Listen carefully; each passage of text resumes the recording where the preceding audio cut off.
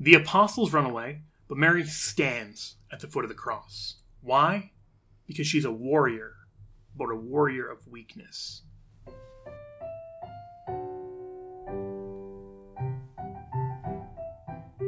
I'm Chloe Langer, and this is the Catholic Podcast. I'm joined here today by Joe Heschmeyer, who joins us for our Lenten series. It's Lent, and for our Lenten series, we're digging into the Passion through the lens and the vantage point of the characters of the Passion. So looking at the Passion through the eyes of Mary is where we're starting. It's not an insignificant choice to start with Mary. You look at the great saints and Louis de Montfort and talking about the best way to reach Christ is through his mother. And so we figured what better way to start a Lenten podcast and a podcast series than to go to Christ through Mary. Chloe, what do we want people to take away listening to the podcast today? So the three major points that we want people to take away from this podcast are, number one, Mary's whole life is tied to the Passion, especially the death and resurrection of her son, Jesus Christ. Point number two, Mary stands fast while all the apostles run away because she's carried by faith and love rather than trusting in her own strength. And finally, point number three, all these things are a model for us. We need Mary in devotion in our own lives, and we need to imitate Mary in our love for Christ. Great, so let's begin. Part one, the Passion and the Joyful Mysteries. We're discovering how Mary's life, her whole life, is centered around the Passion. And so to dig into that deeper, let's look at the Joyful Mysteries, starting with the Nativity and the gifts of the Magi. Hopefully, everyone listening knows that the three Magi, or the wise men, whatever you want to call them, they come bearing gifts. They bear gold, frankincense, and myrrh. Now, the first two of these, to anyone familiar with the Old Testament, are unsurprising. Mm-hmm. If you go back to Isaiah 60, the first 6 verses talk about bringing gold and frankincense. And it's a prediction, in a subtle way, of a God king who will come into history. Mm-hmm. Because gold is what you give to a king, and frankincense is a gift to God. So it's specifically, frankincense is the good-smelling perfume, basically, that you pour over sacrifices that are offered to God. Mm-hmm. But wait, there's myrrh. And this is the kind of shocking twist when we're at the Nativity. And so you get a gift for a god, you get a gift for a king, and then you get a gift for a mortal.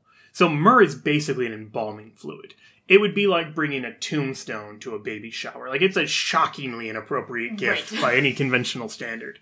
And it's not one that was prophesied in the Old Testament. So this is where you get kind of like a twist, that the Messiah coming into the world isn't just coming in to reign, but is also coming in to die. Mm-hmm. So yes, he's God. Yes, he's king. But he's also truly man. And because of that, he will die. So we have a little bit of this foreshadowing at the birth of Christ and when the wise men come to see him, but we're also continuing to see that when we go to the presentation in the temple. So can you talk a little bit about how that ties into the scripture and how that was foreshadowed? Yeah, so we just looked at the third joyful mystery, and we're going to look at the fourth one, the presentation. Mm-hmm. And here, it's helpful to set the scene in case you don't remember what the presentation's all about. Mm-hmm. Go to Luke 2, in verses 22 to 24. We see that Joseph and Mary come bringing a purification offering. Now, this is the offering prescribed in Leviticus 12, verse 2, for a woman who has received seed and given birth to a child. Mm-hmm. But we know, because Luke just told us, that Mary conceived virginally. Right. So here's one of the ways, very subtly, that it preempts or foreshadows the Passion. Because it shows that Mary is actually exempt from the law, but submits herself to the law, which is what we see Jesus doing throughout his life. For example, the temple tax in Matthew 17. He's exempt from the actual tax, but submits to pay it anyway. And of course, we see it even more perfectly in his death on the cross. He is exempt from the wages of sin as sinless, as perfectly God and perfectly man. And yet he submits to die for us. So this isn't just some crazy connection that you and I are coming up with. Yeah, either. Surprise. St. Bede the Venerable talks about this. He has a homily in which he says, if you'll forgive a kind of a long quote, he says, Mary, God's blessed mother and a perpetual virgin, was along with the son she bore, most free from all subjection to the law. The law says that a woman who had received seed and given birth was to be judged unclean, and that after a long period she, along with the offspring she had borne, were to be cleansed by victims offered to God. So it is evident that the law does not describe as unclean that woman who, without receiving man's seed, gave birth as a virgin. Nor does it teach that she had to be cleansed by saving sacrificial offerings. But as our Lord and Savior, who in his divinity was the one who gave the law, when he appeared as a human being, willed to be under the law, so too does his blessed mother, who by a singular privilege was above the law, nevertheless did not shun being made subject to the principles of the law, for the sake of showing us an example of humility. End quote. So you can see that just as Christ is freely under the law, even though he could, stand on his rights and say, hey, this shouldn't apply to me. Right. Having the humility to still endure that. We see the same thing happening. Mary would have known going into the temple. I don't actually have to pay this sacrifice. I'm not actually ritually impure because this is a virginally conceived child. And so, sometimes you'll hear people bring up this presentation in the temple and the purification of Mary as evidence of her having sinned, because they confuse ritual impurity with sin. Right. But they also confuse Leviticus 12 with being something that Mary's actually bound by rather than freely submitting to. Mm-hmm. So that's just the first way the presentation foreshadows the passion. The second way, let's talk about in verse 33, Simeon's prophecy. Right. So Luke 2:33 says, "This child is destined to cause the falling and rising of many in Israel, and will be a sign that will be spoken against, so that the thoughts of many hearts will be revealed, and a sword will pierce your own soul too." So Simeon is warning Mary that this child, this little infant who's come into the temple, something is going to happen to him where it will be, a stumbling stone for a lot of people. People are going to fall. The thoughts of many will be made bare. And then he says, and this, it just seems like terrifying words to hear as a new mother, that a sword will pierce her soul also. And all of this, in a pretty obvious way, is going to be pointing to Good Friday. So that's the presentation. The next mystery would be the finding in the temple.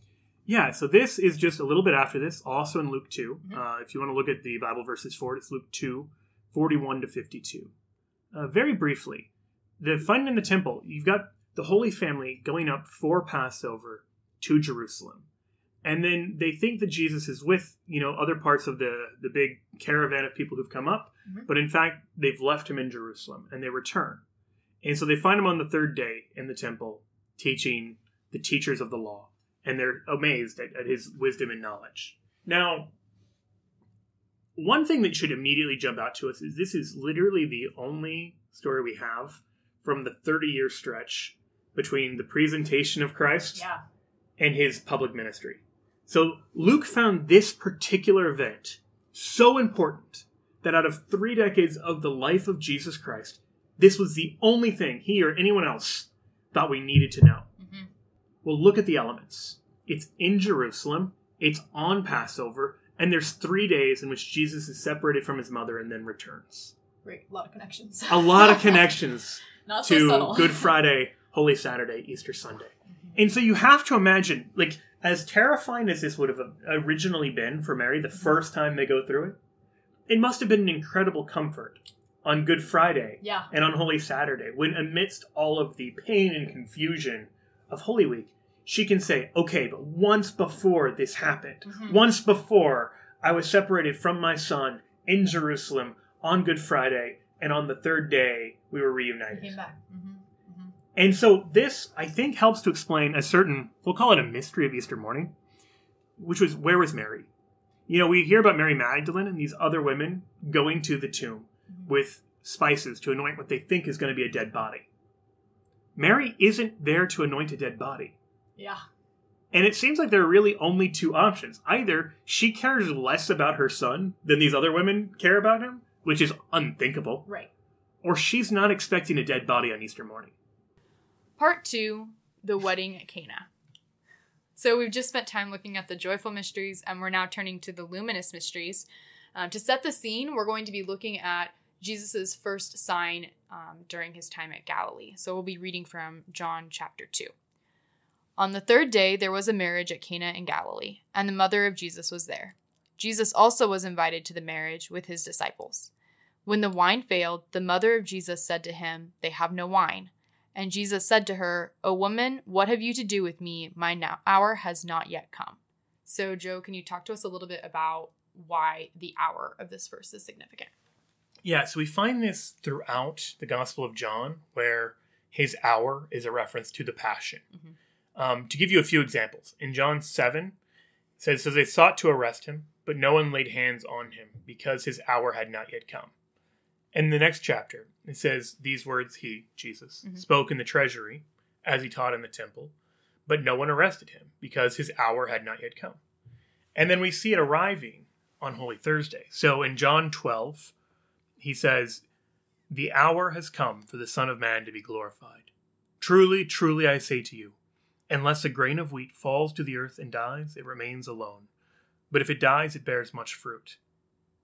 And in John 13, it says that before the feast of the Passover, when Jesus knew that his hour had come to depart out of this world to the Father, having loved his own who were in the world, he loved them to the end. So it's in that last verse that John really spells out what is meant by the hour of Jesus. It's the hour of departure. It's the hour of the Passion. It's, Holy Thursday, Good Friday, into Easter Sunday. That whole arc that we call Triduum. Right.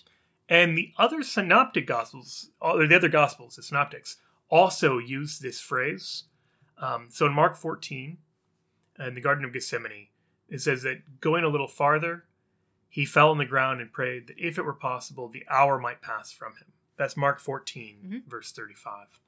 And then in Mark 14:41, which we also find a parallel in Matthew 26, it says, "Are you still sleeping and taking your rest? It is enough. The hour has come.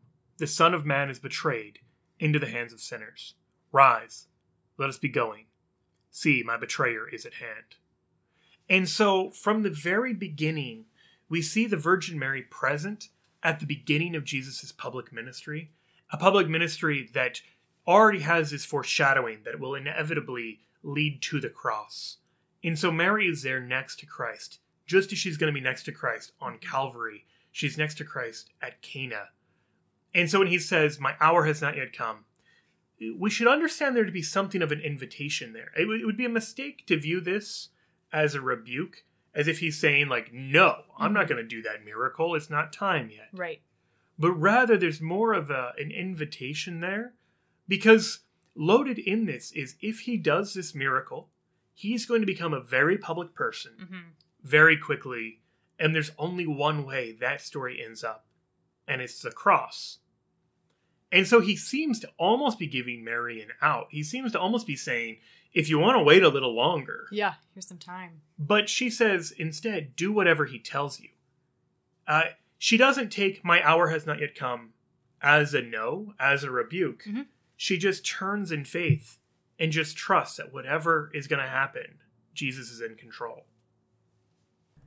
Part 3, Mary as the New Eve. We're going to begin this section with a quote from Fulton Sheen. Quote, "Eden was now being reversed. 3 things cooperated in our fall: a disobedient man, Adam, and a proud woman, Eve, and a tree.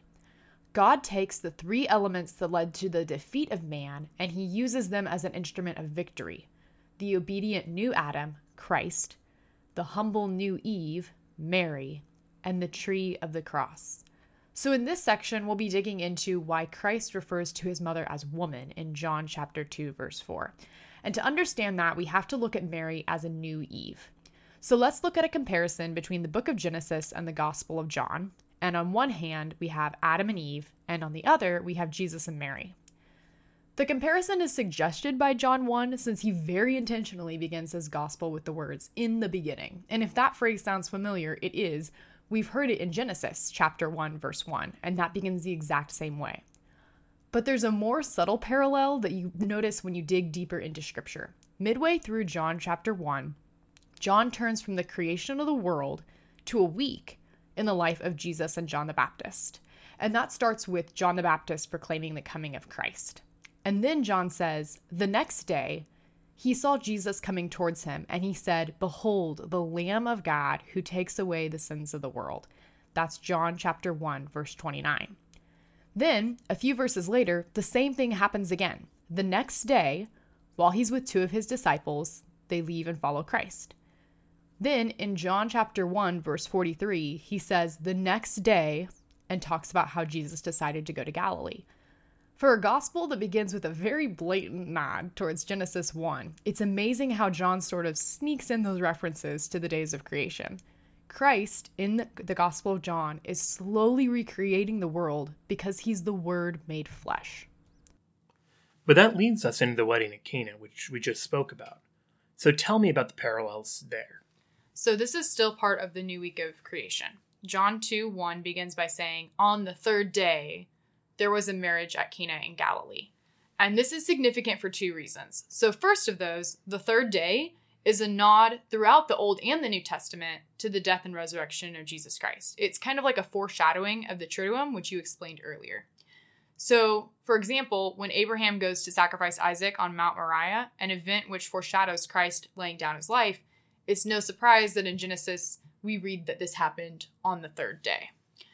But there's another reason that timing is significant. If you keep up with the timeline of John 1, that means we're now to day 6 of creation. And what happened on the 6th day? Well, in the 6th day of Genesis 1, you've got the creation of man and woman. So here you've got man and woman revisited. Mm-hmm.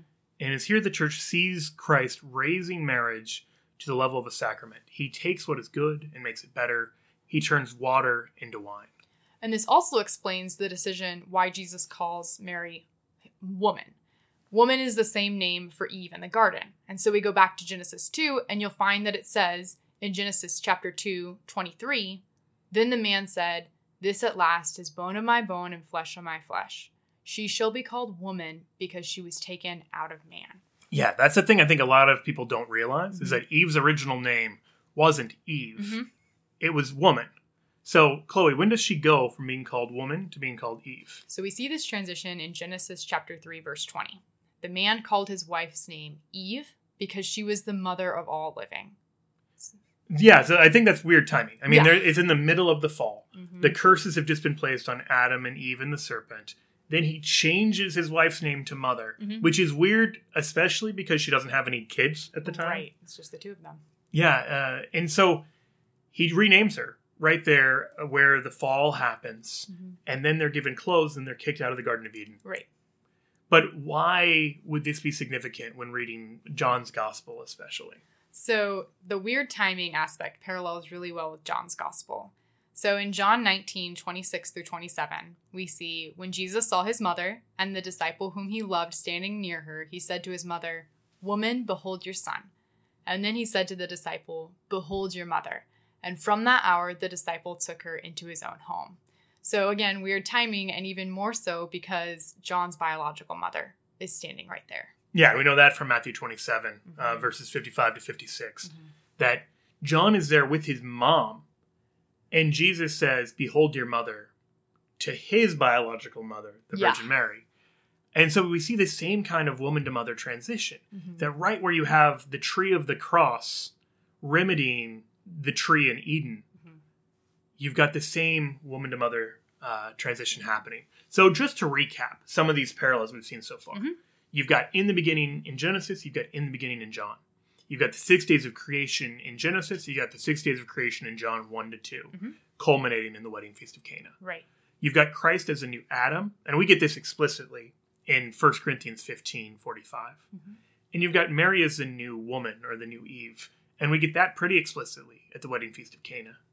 And you even have a parallel of sorts between Eve coming from the rib of Adam and Jesus taking his flesh entirely from Mary. I mean, if you think about it, this is the only 2 instances in history in which one individual's human flesh is taken entirely from another single human being, and not from 2 biological parents. But we can think of even more examples in this, or we can point out even more examples. These are pretty well known even in the early church. You've got, in Genesis 3, the woman being tempted by a fallen angel, the serpent. And then you've got the Virgin Mary in Luke 1 being greeted by an angel, Gabriel. You've got even a parallel in gardens. You've got the Garden of Eden, and then the remedy to Eden happens in the Garden of Gethsemane, leading to the cross, and leading specifically to what St. Paul calls the tree of the cross in Galatians 3, which it, of course, calls to mind the tree of knowledge of good and evil, where the fall originally happens. And why does the fall happen? Because there's a sinful fruit of the tree. And so in this kind of new Adam and new Eve with Jesus and Mary, Jesus is described in Luke 1 as the fruit of Mary's womb. So you have the sinful fruit in Genesis remedied by the sinless fruit in Luke and in the New Testament. Mm-hmm. There's also, if we want to step outside of the Gospel of John and look more broadly, there's a war between the serpent and the woman. In Genesis 3, verse 15, this is one of the curses placed, is that there will be this strife between the devil, the serpent, and the woman. In Revelation 12, we see the same thing. We see the dragon, who is pretty explicitly compared in the latter half of the chapter to the serpent in the garden, at war with a woman who is clothed with the sun, who gives birth to Jesus Christ. And then, the final note, the reason that the woman, Eve, is renamed to Eve is because it means mother of the living. And we're told that in Genesis 3:20. And so you've got that renaming of woman to mother, but all of that culminates in the fact that Mary is the mother of the living in Christ, that she's the mother of the true Christians, those who hold to the testimony of Jesus Christ. And you get that pretty explicitly in Revelation 12, verse 17. Part 4. The Virgin Womb and the Virgin Tomb.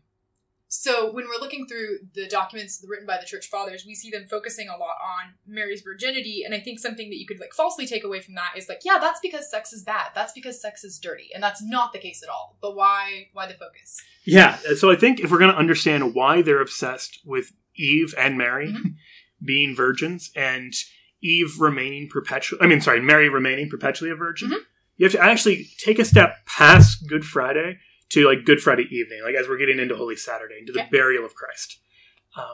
So I want to look at two different passages that have a curious detail.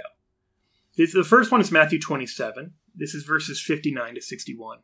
Talking about Joseph of Arimathea taking the body of Christ after he's died on the cross. And it says, Joseph took the body and wrapped it in a clean linen shroud and laid it in his own new tomb, which he had hewn in the rock.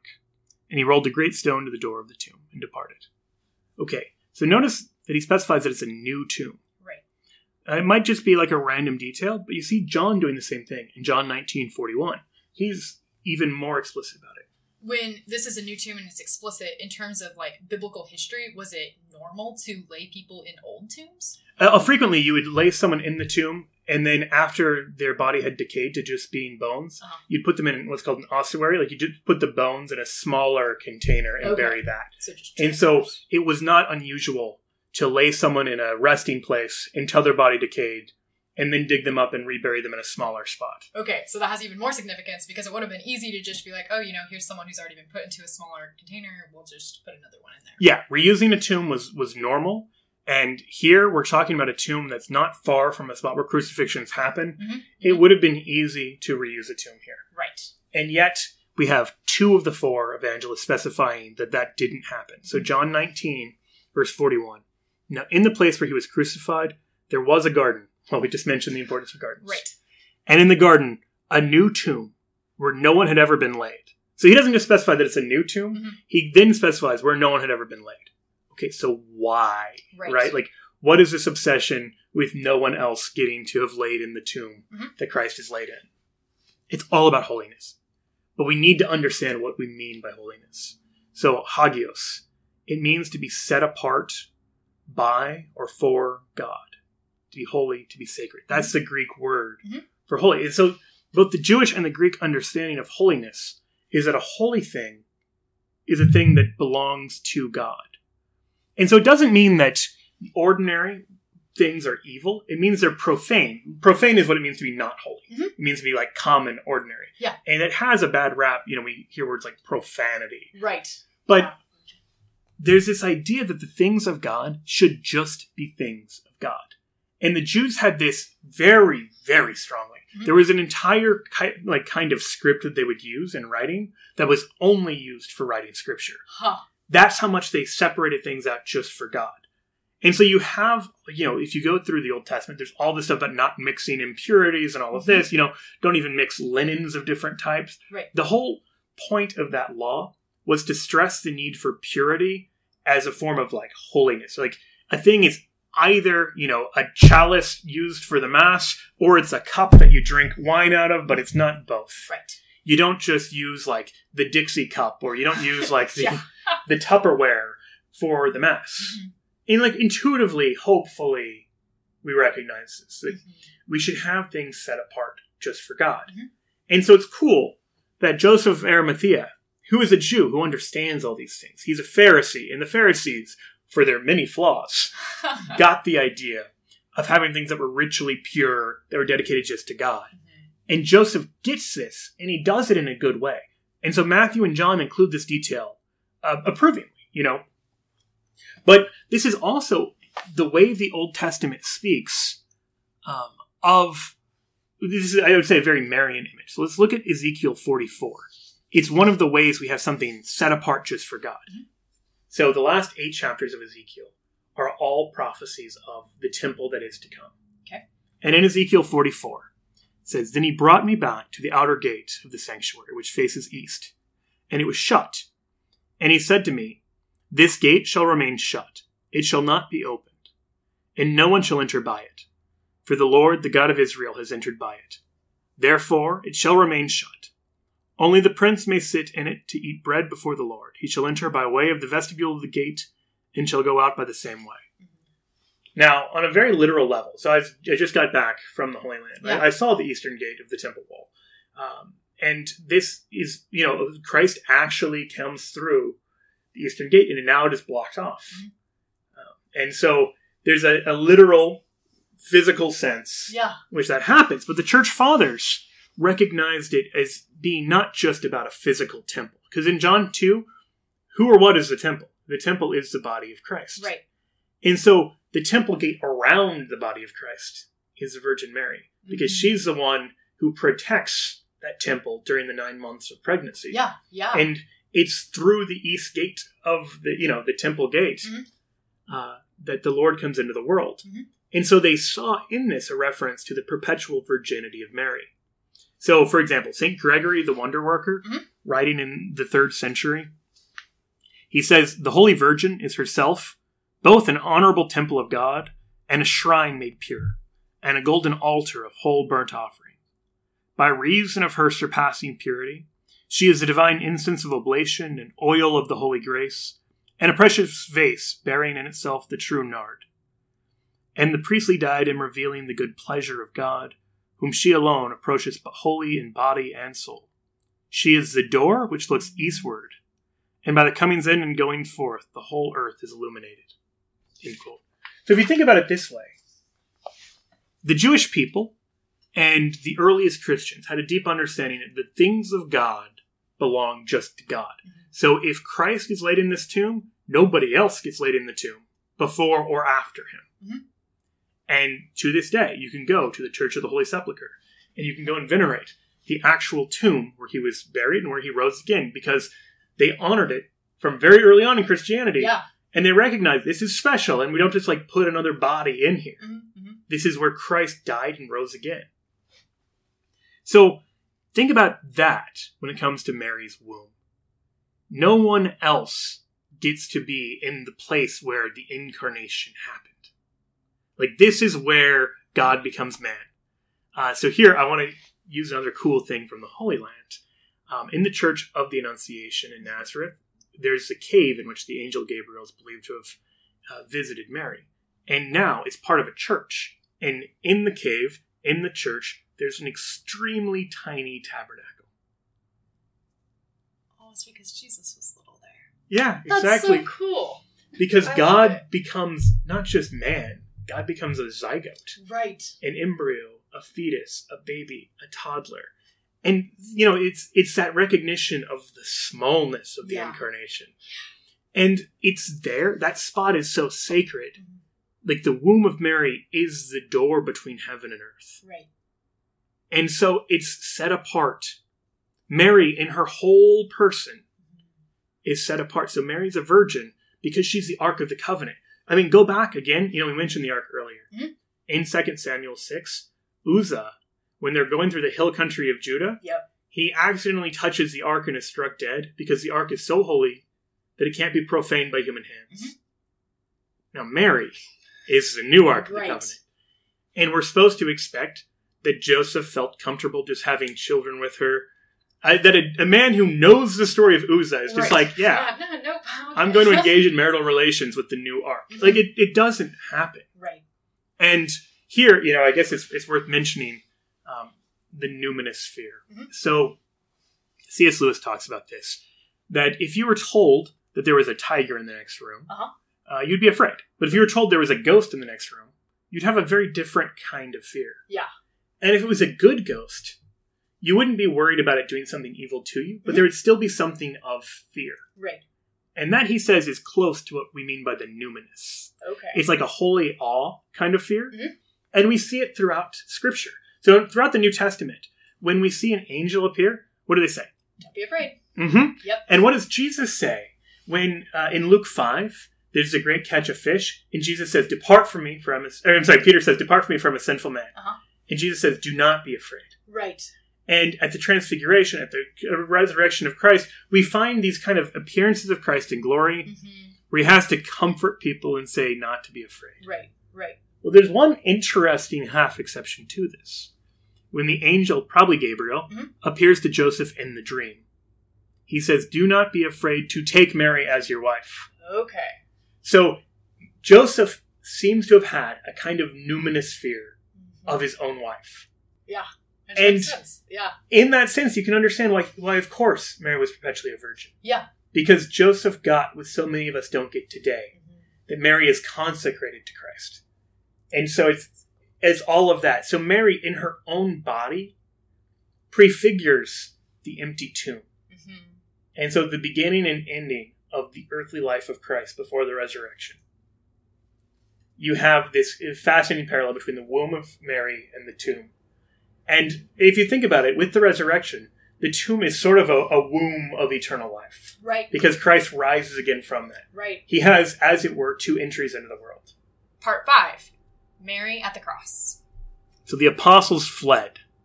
Why did Mary stand at Good Friday? So this is a really good preview of what this whole Lenten series has in mind. So the apostles fled because they rely on their own strength.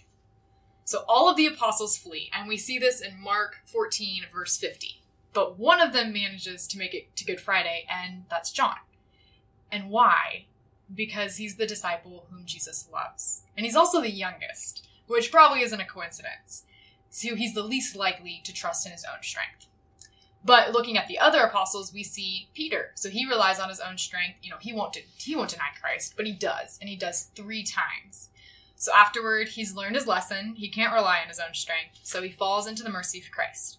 Judas relies on his own strength. And he tries to make things right. He goes and gives back the money that he was given for betraying Christ. And he fails. And he ends up falling into despair and killing himself.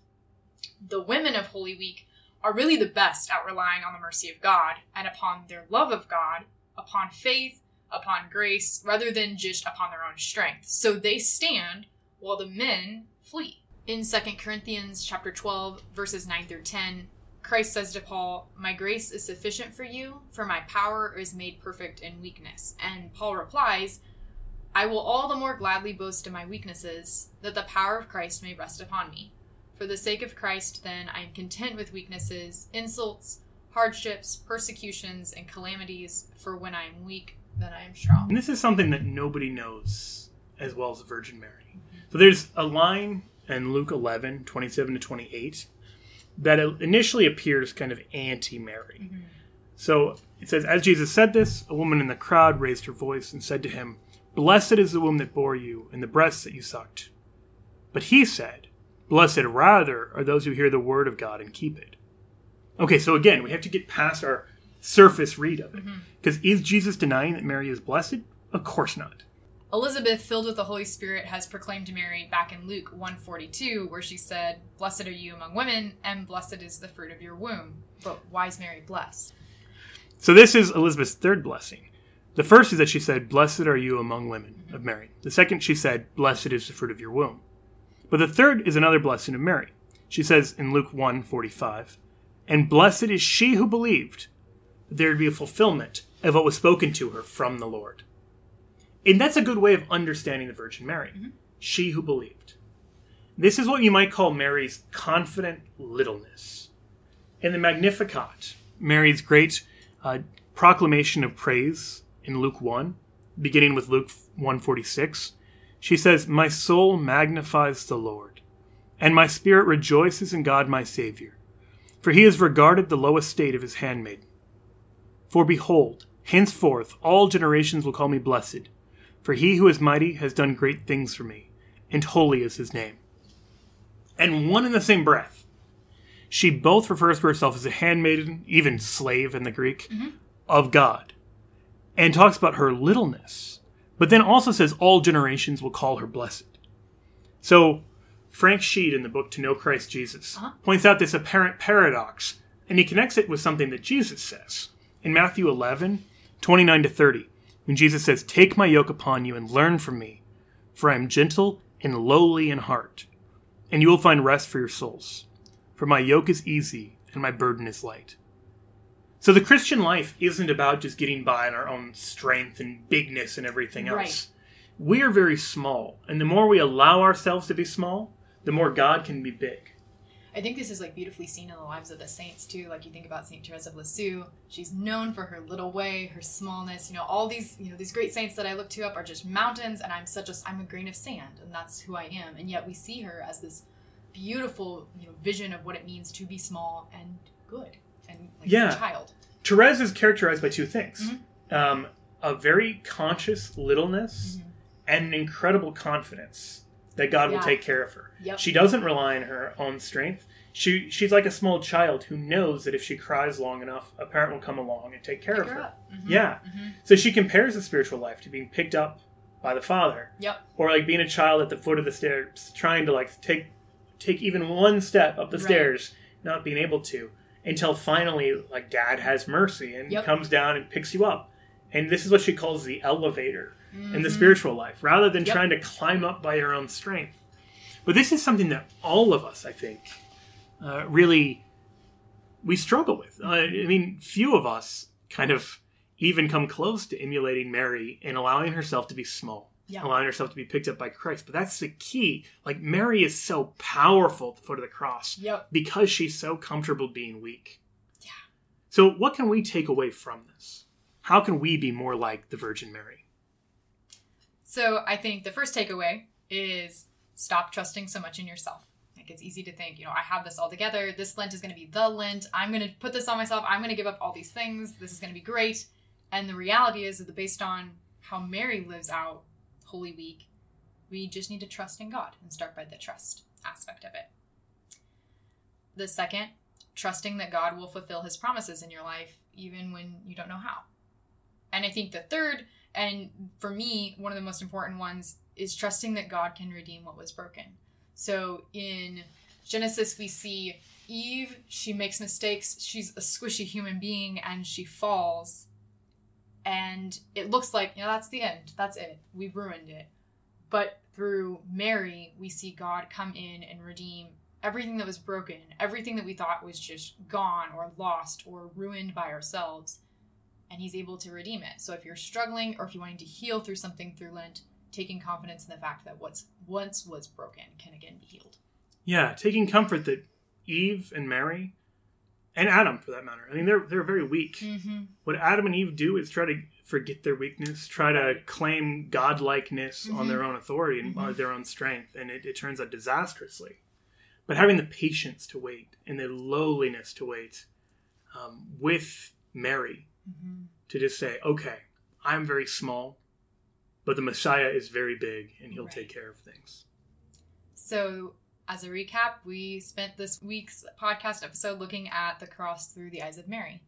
And next week we'll come back with another character of the Passion and view the Passion through their vantage point. So thanks, Joe, for your time. My pleasure. Let's close with a prayer. Alrighty. Hail Mary, full of grace, the Lord is with thee. Blessed art thou amongst women, and blessed is the fruit of thy womb, Jesus. Holy Mary, Mother of God, pray for us sinners, now and at the hour of our death. Amen. And in the Father, and the Son, and the Holy Spirit. Amen.